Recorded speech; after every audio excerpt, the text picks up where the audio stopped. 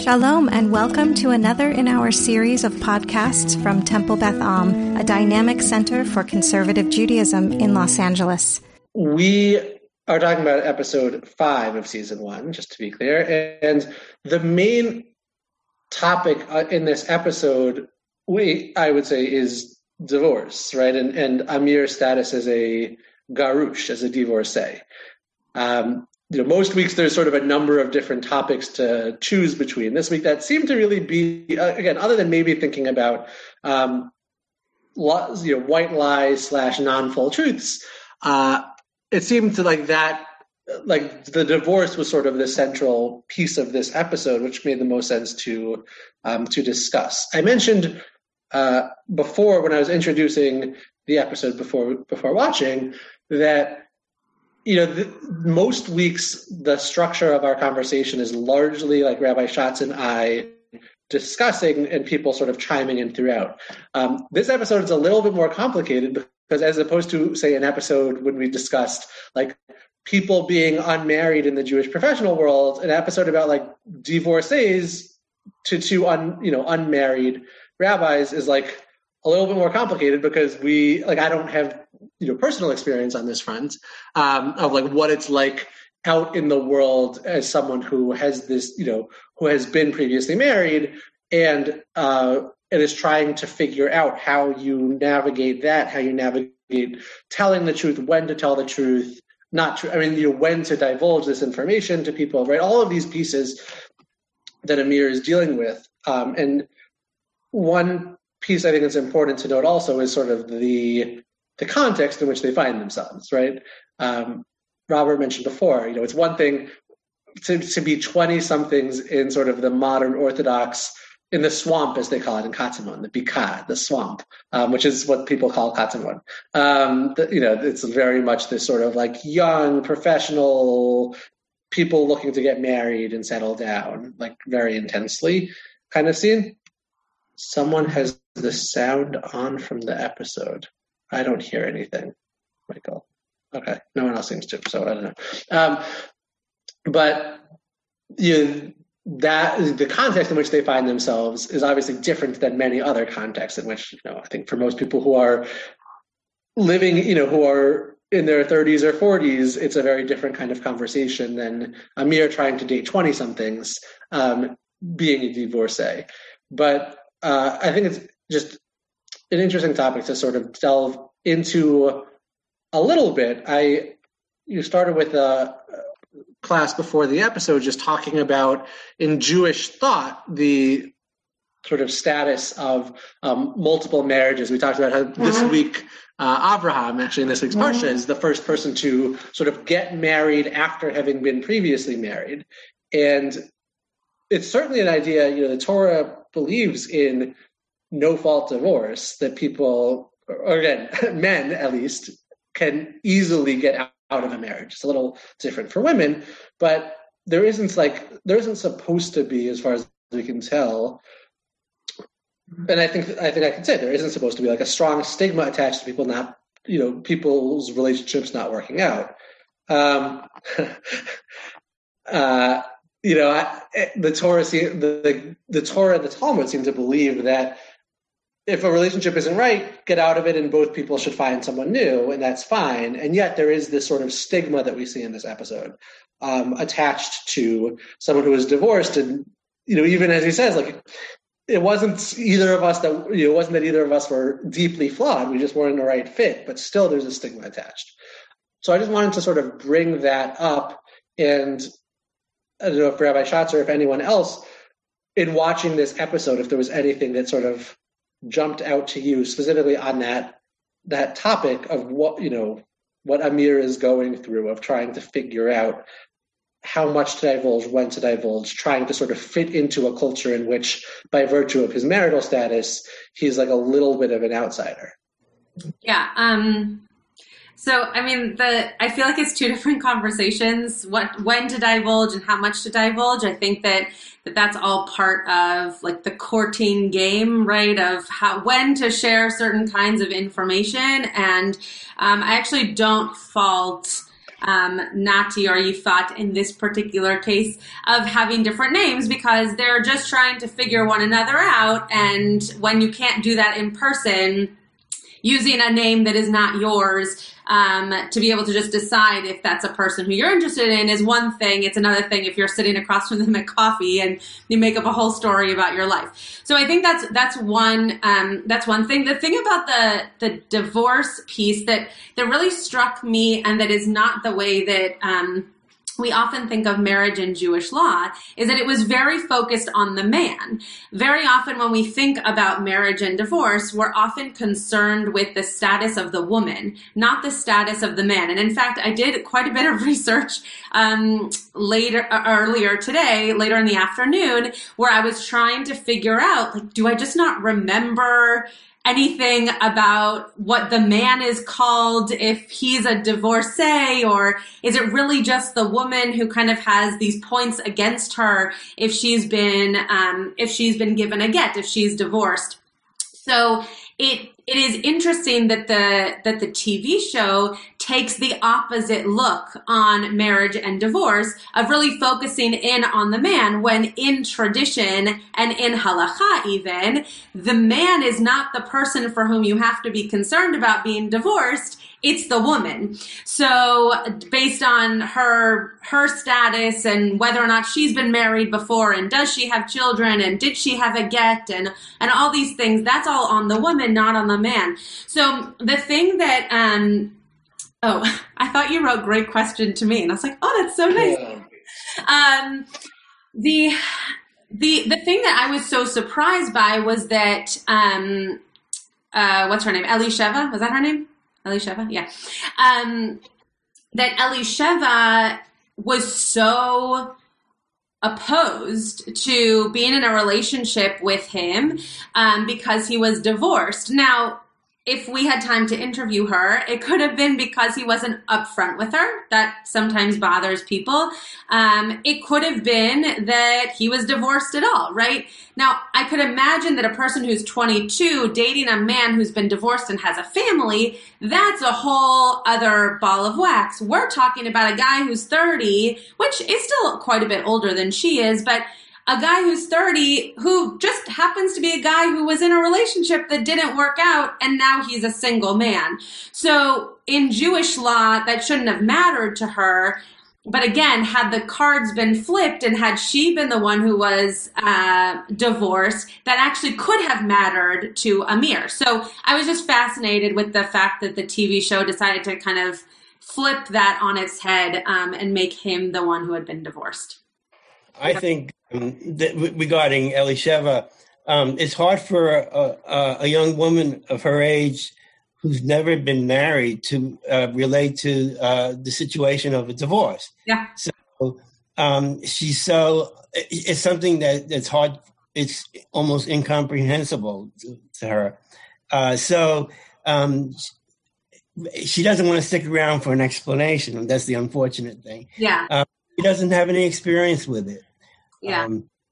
Yeah, you're right. I mean, I think when it comes to just even the normal world, even if you've been divorced or not, the idea of someone who has had experience in relationships versus someone who hasn't had experience in relationships, it's often less exciting or more nerve-wracking for the person who's more experienced to be in a relationship with someone who has not really had experiences in a romantic partnership. So I'm sorry. It might actually be similar to somebody expecting a virgin, male or female. Yeah.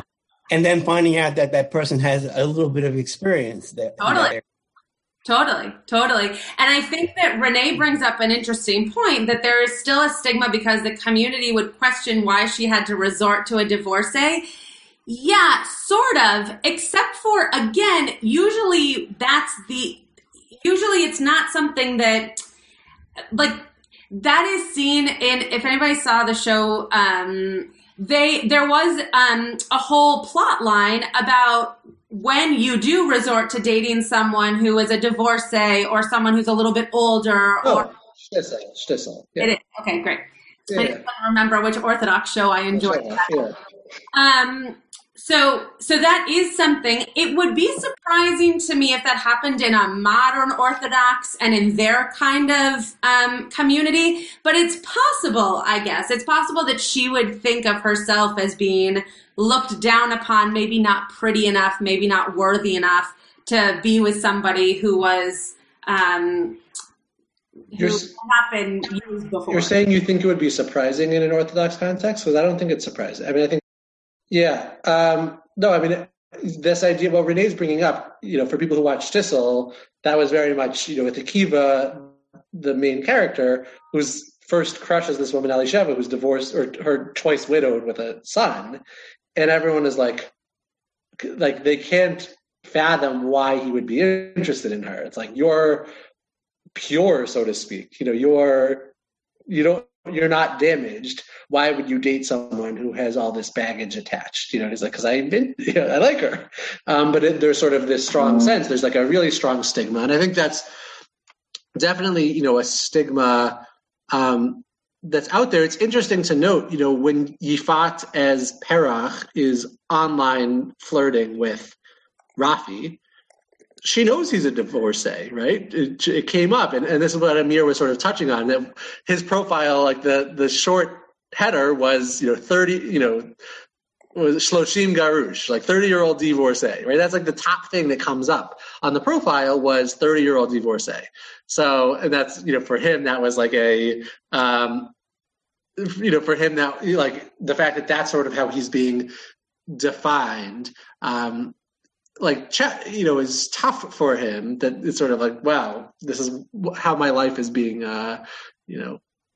described to the world. But yet, nevertheless, Yifat is willing to go out with him. And then even when he says, oh, I'm fat, she's like, okay, like, that's fine. But Yifat, I think, is in a different place than Elisheva. Yifat has been living in the area for a while, has been trying to date, right? Presumably she's been sort of through this process with so many people. Right? Barbara knows that Akiva was tarnished as well, but only after Elisheva, right? Elisheva was initially at least.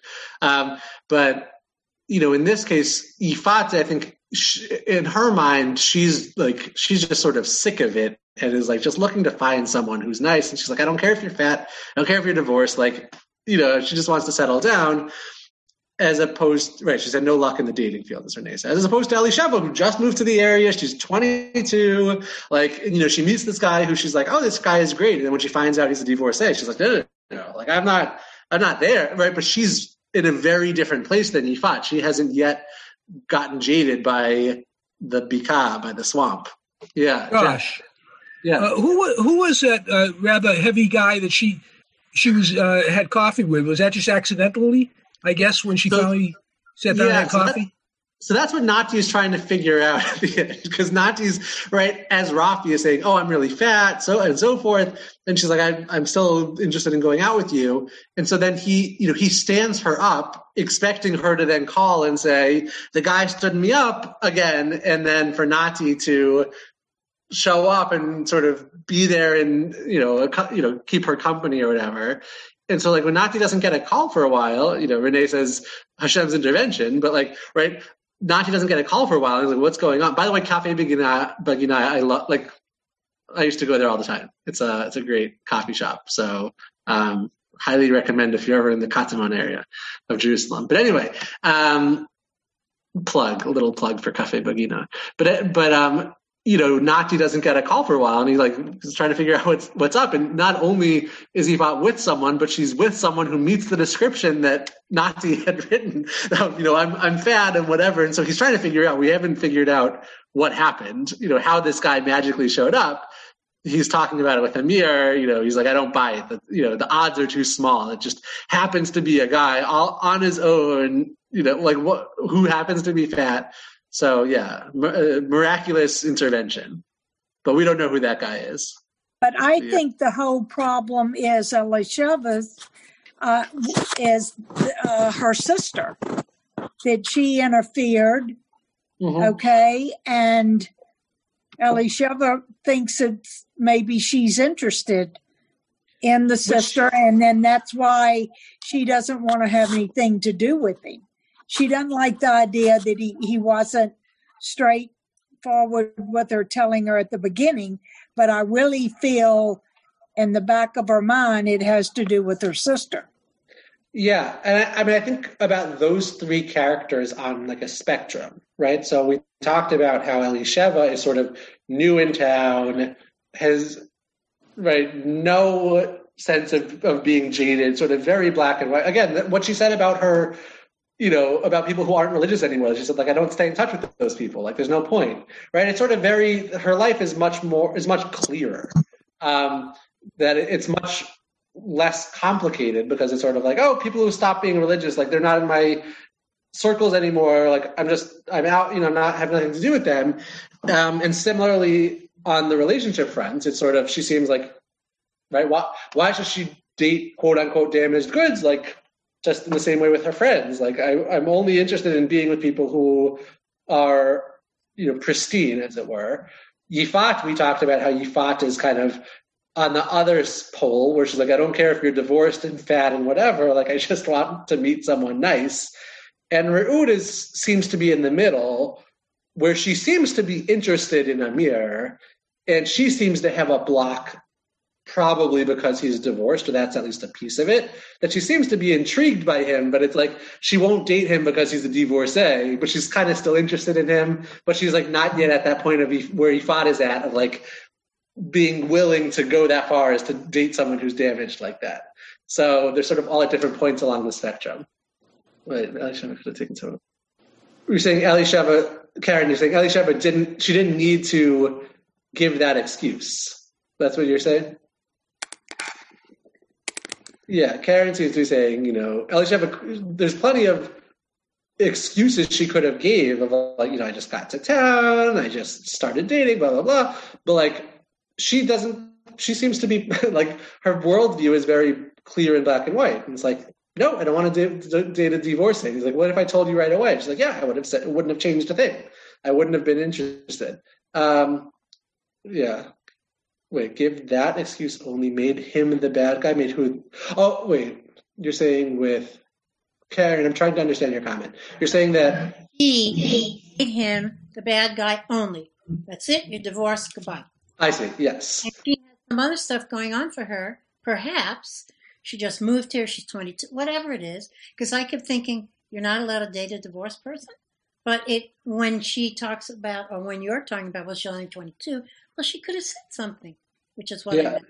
Yeah, that's kind of what I meant in terms of like the flipping of the halachic paradigm, right? That if it was the man dating a woman who had been divorced, some of those questions and some of those concerns are real according to Jewish law, and some are not. Some are still a little bit silly and a little bit antiquated, but there's no concern the other direction, right? In terms of potentially the community.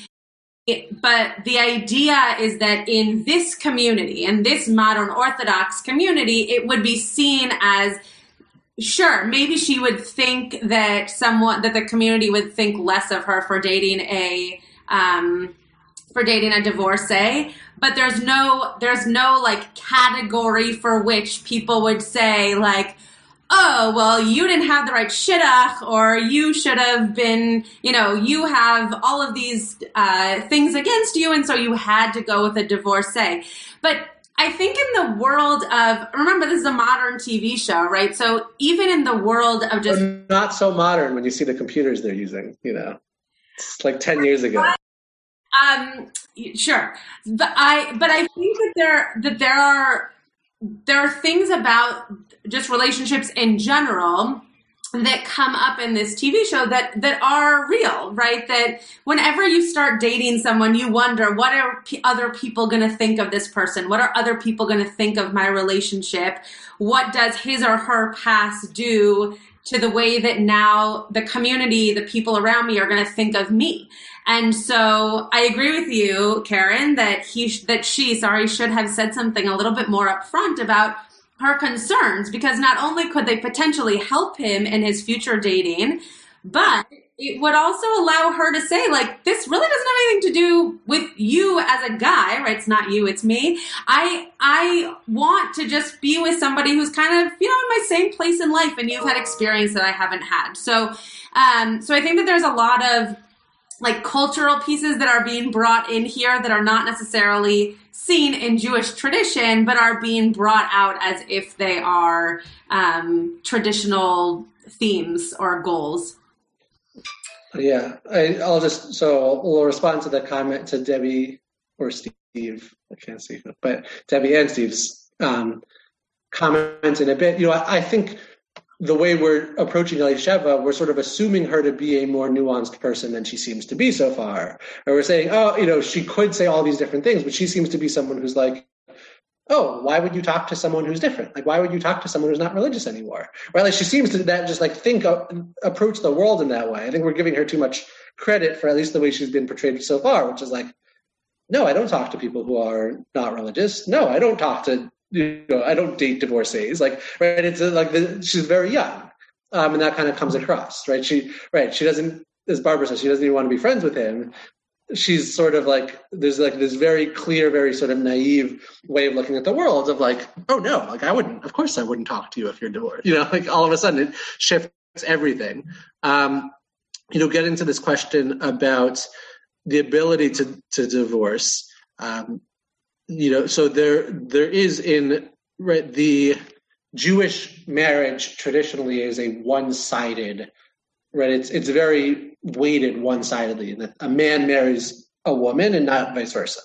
And so similarly, when it comes to getting divorced, in a traditional context, it's the man who has to divorce his wife and not vice versa. Now, there are certain cases in which the woman can demand a get because her husband's not meeting his obligations to her. But in sort of the straightforward traditional context, it is very different in that a man, for any reason, can just say, I'm not interested in marrying this woman anymore. Back in the day, he didn't even necessarily have to tell her. He could just give a get to a messenger who would give it to her, and she wouldn't even know beforehand necessarily. And just, so like that has changed. And now we even see in the Talmud how those things are shifting. And they say, a woman needs to be made aware beforehand that she's being divorced. But it's still a one-sided arrangement, and different movements have tried to create different fixes for how to make some of those problems go away. In the conservative movement, there's a couple. The Lieberman clause, which is a clause put into the Ketubah, is the main way of trying to sort of course correct and allow for civil divorces to effectuate a Jewish divorce. In the Orthodox worlds, it's what we call a halachic prenup, which is a separate document signed before the wedding that does a similar thing that says, if a civil divorce happens, now the ketubah essentially comes into it. The ketubah, by the way, is a list of obligations of a husband to his wife, and if he doesn't meet those obligations, right, if they're getting divorced, he has to give her all those things. So what the halachic prenup does, essentially, it says, now once the civil divorce takes effect, now he's obligated to do all those things, including pay for all of her costs of food and housing and all these things, which is a very high amount, until he gives her again. And it says, especially problematic for women who wants to get and husband doesn't want to give, or missing in action guys in Israel. Correct. So, Rashad says the conservative movement uses the halachic prenup as well. Great. The difference between Orthodoxy and the conservative movement is, in Orthodoxy, that's the only, right? So if we sort of go spectrum-wise, right, we've had this issue, a major issue in the Jewish world of agunot, agunot literally means chained women, and that is women whose husbands either are refusing to give them a get, or in certain cases, the husbands went missing, we don't know where they are.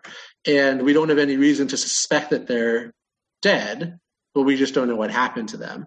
And so the wives become chained. They become stuck because they can't remarry until either they get proof that the husband died or the husband issues a get. The attempted course correction for that in Orthodoxy is the halachic prenup, which, like, I'm not allowed to officiate a wedding without a halachic prenup. Like, it's sort of there's an attempt to make it standard that all weddings done in the Orthodox world have this document, which essentially forces the husband to give the get to his wife, but it's not universal, and it doesn't solve the case or I think it does actually solve the missing persons case. If the husband says, you know what, I'm willing to pay $6,000 a day out of spite because I don't want to give her a divorce, like, or whatever the amount is, theoretically, he could continue, for all time paying $6,000 a day or something to his wife rather than giving her a simple piece of paper that, ends his obligations. But it's definitely easier for a man to get out of a relationship than a woman in general within, the traditional Jewish context. And the piece of that is most important to understand is that it's not just about separation, right? So in the conservative movement, if you have the Lieberman clause in your ketubah, then you don't necessarily need the halachic prenup, though sometimes people choose to have it. But if you don't have the Lieberman clause, which most people choose to not have for, as I mentioned before, people watch the show, we could do a whole class on, they do have the halachic prenup because for the same reasons as Rabbi Pernick just mentioned, it guards them in a certain way for their relationship if it falls apart. The piece that's most important to understand, and Rabbi Pernick kind of glossed over this a little bit, but I just want to make it really clear, is the get. It's not just that you decide to live in two different homes and you go to the civil courts and you figure out custody and all those kinds of things. It's that there is a process of giving a get. And I don't know about the Reform movement, whether or not this is even necessary, but in the conservative movement and in the Orthodox movements, it is done exactly the same way. And that for a lot of conservative Jews who find their lives mostly in an egalitarian setting is extremely problematic, because even if you are in a world in which your voice is heard and your voice is uplifted to the same level as a man's, when it comes to divorce, even in the conservative movement, it is the case that the get ceremony, which is a piece of paper that's folded in a certain way and dropped into the hands of the woman, needs to still be done in that exact way. It can't be the opposite. It can't be that a woman drops that piece of paper in the man's hand. And for some people, that's very problematic. And for other people, it allows them to feel like they're being drawn back into the history of what a ketubah was for, because it's the mere experience of receiving the ketubah. The woman receives the ketubah under the chuppah, and in a get ceremony, she is given a get to basically say, I'm giving you that which your ketubah has written in it. So I just want to make that extremely clear for people who didn't understand the get experience. That's where it is the most divided. That's where it's the most kind of focused on the man. And the other thing that I wanted to mention is that when these laws were being written about divorce and marriage, really, men could have multiple partners. Women could not. Women belonged to a man, right? And in order for them to belong to the next man, they had to not be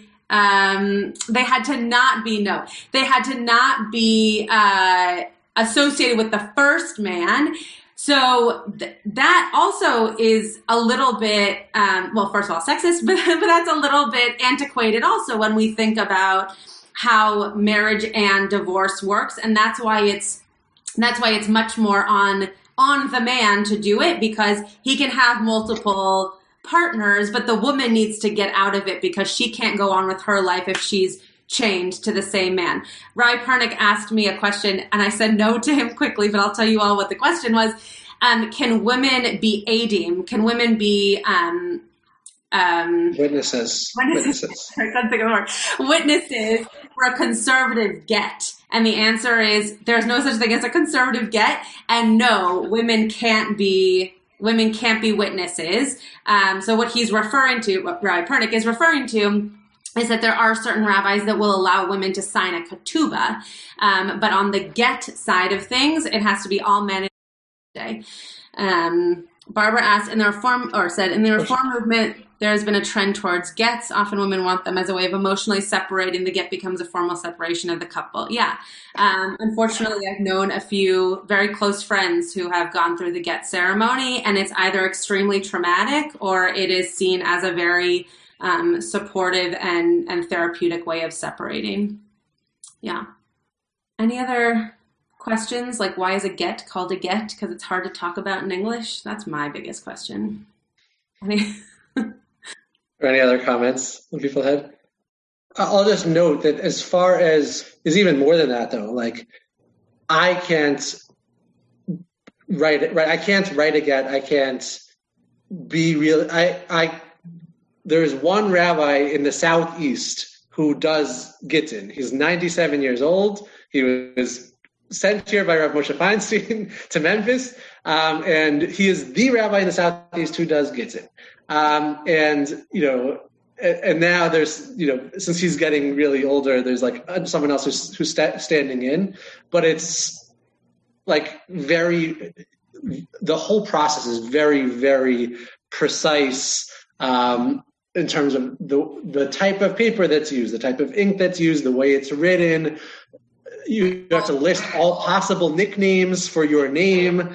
Anything that anybody calls you is listed there, just lest there be any doubt about who is being referred to in this document, right? It's like this incredibly formulaic process, which is why very, very few rabbis who are really experts actually do gittin. It's very different than a ketubah, where anyone can write a ketubah as long as they have the right words in it. And 2 witnesses can sign it. It's a legal document, but it's the sort of on the legal side of things is taken less seriously. The name of the city, there's certain things about how you spell cities' names on the get that has to be precise, that has to be exact, or it doesn't work. Like there's a lot of very, very strong rules about it. It's also part of the reason why your ketubah has to be so precise, because your ketubah is then used at times, not always, but is used as reference to the get which is written. And by the way, I misspoke. And when you quoted me, I realized that I misspoke.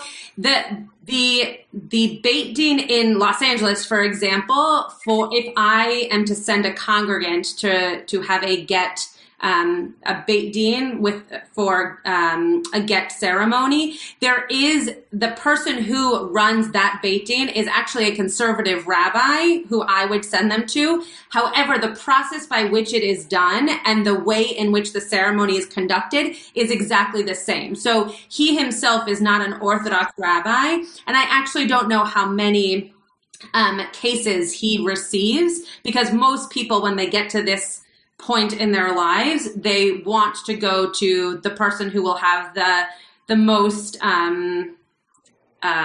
what's the word I'm looking, the most, the fewest doubts. Yeah. So there's no question. There's no, yeah. So if they were to get married again, like there's no doubt about it. So I don't know how many he does.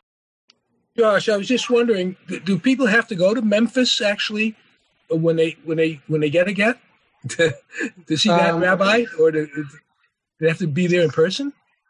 So you actually don't need to be there in person. You can have shlichim, you can have messengers, which is often the way it's done. I think so fortunately, since I've arrived, we haven't had any gittin. There, Rabbi Gabe, my predecessor, did have a couple. So there is this rabbi in Memphis. Again, because he's getting old and his handwriting and his vision and all of that is sort of getting worse, I think there's another rabbi out of Dallas who is able to do gittin, but he is not. Basically, he'll only do it when this other rabbi in Memphis says, like, I allow him to do it, because Rav Moshe Feinstein, who's like the big decider of Jewish law in the Orthodox world, like, placed this guy in Memphis and said, you're responsible for the Southeast. So like no one else wants to touch the Southeast.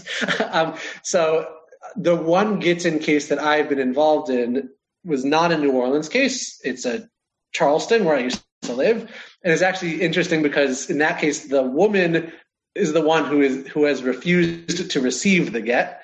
And which is, again, as we touched on, it's sort of one-sided, and usually the woman is chained and the man can sort of get out of it. In this case, the man really just wants it to be done with, and the woman, even though they've been divorced for a long time, she refuses to accept the get for whatever reason. So it does happen the other way periodically, but it's not as severe. It's not as problematic. But even there in Charleston, it's the same rabbi who out of Memphis who's the one who wrote the get. But there's like another rabbi, I think in Milwaukee, who sort of helped, sort of read over it and said like, yes, it's sufficiently legible and it's fine. But yeah, long story short, there is not a requirement to go to Memphis. Usually the emissaries, like the shlichim, whoever, often both sides will sort of have a representative, and often those people are likely, or if there's like a rabbi who's doing it, the rabbi will go in person and receive the physical handwritten document and will bring it back, is often how it's done. So like in the Charleston case, that's how it's done. There's a really good Israeli movie called Get. I think it's about 6 or 10 years ago. And it dealt with how harsh the whole Beit Din system is as far as trying to get a get when the man does not want to give it. And it goes on for 3 or 4 years. And they always take the side of the man, never understanding her need to get on with her life, But it's really, really good movie. Yeah, this is something that is huge in Israel, that they're constantly trying to fight, specifically the idea of aguna.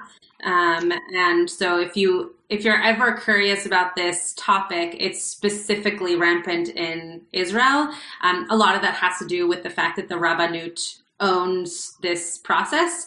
And that's very hard for people who are trying to do it in a certain way. One of my congregants asked, is a concubine considered property like a wife is? Is it necessary for her to be released as the wife is via the get? That's a great question. I don't know. I don't think so. So actually, so the 3 obligations that we talked about that a husband has to his wife, the Hebrew is onatak sita v'she'erta onatak uksuta. Basically, sexual relations, clothing, and food, right? Yeah. Onatak suta. Yeah. And so those obligations in the Torah actually come from the concubine. That if a man designates a slave as his slave wife, essentially, and then he takes another slave wife, or just another wife in general, he is not allowed to stop doing these 3 things for his concubine. And if he does so, the concubine goes free without needing to pay off any debts, right? Because usually we're talking about debt slavery in these cases. But is that a get? Well, but in that case, right, that's the case of a concubine, and there's no get, but she goes free. She's freed, and she's freed, and there doesn't seem to be a get, but also there's no longer a debt. There's no debt or get. Okay, but it was never a ketubah in the first place. Right. No. Well, that's why I assumed the answer was no. So the answer is sort of. Okay. So in that case, there's the concubine is sort of ritualized, but there's no ketubah there, right? Because she sort of has the status as a slave, and then she goes free without needing to pay off any debts if he doesn't meet these obligations. Again, those same obligations that we say, well, if he's required to give his concubine these things, then he's certainly required to give his wife these things. But in the case of a wife, then he has to give her a get and pay her the ketubah values if he doesn't meet these obligations. Any other last questions? There was a question I saw about the I saw the coercion, but also is there the efforts to retry this imbalance of power in the conservative, to rectify this imbalance of power? Is that speaking about the fact that in the conservative movement are you saying the fact that for gets for Gittin, only men can be part of that, or the fact that it's sort of the one-sidedness? That it's so one-sided that the woman really cannot initiate it, that everything stems from the man. Is there any effort or thought in the conservative movement, or effort among women in the conservative movement, to change this? Yes, to both of those things. I want to know what's happening, what's going on with this, in that regard.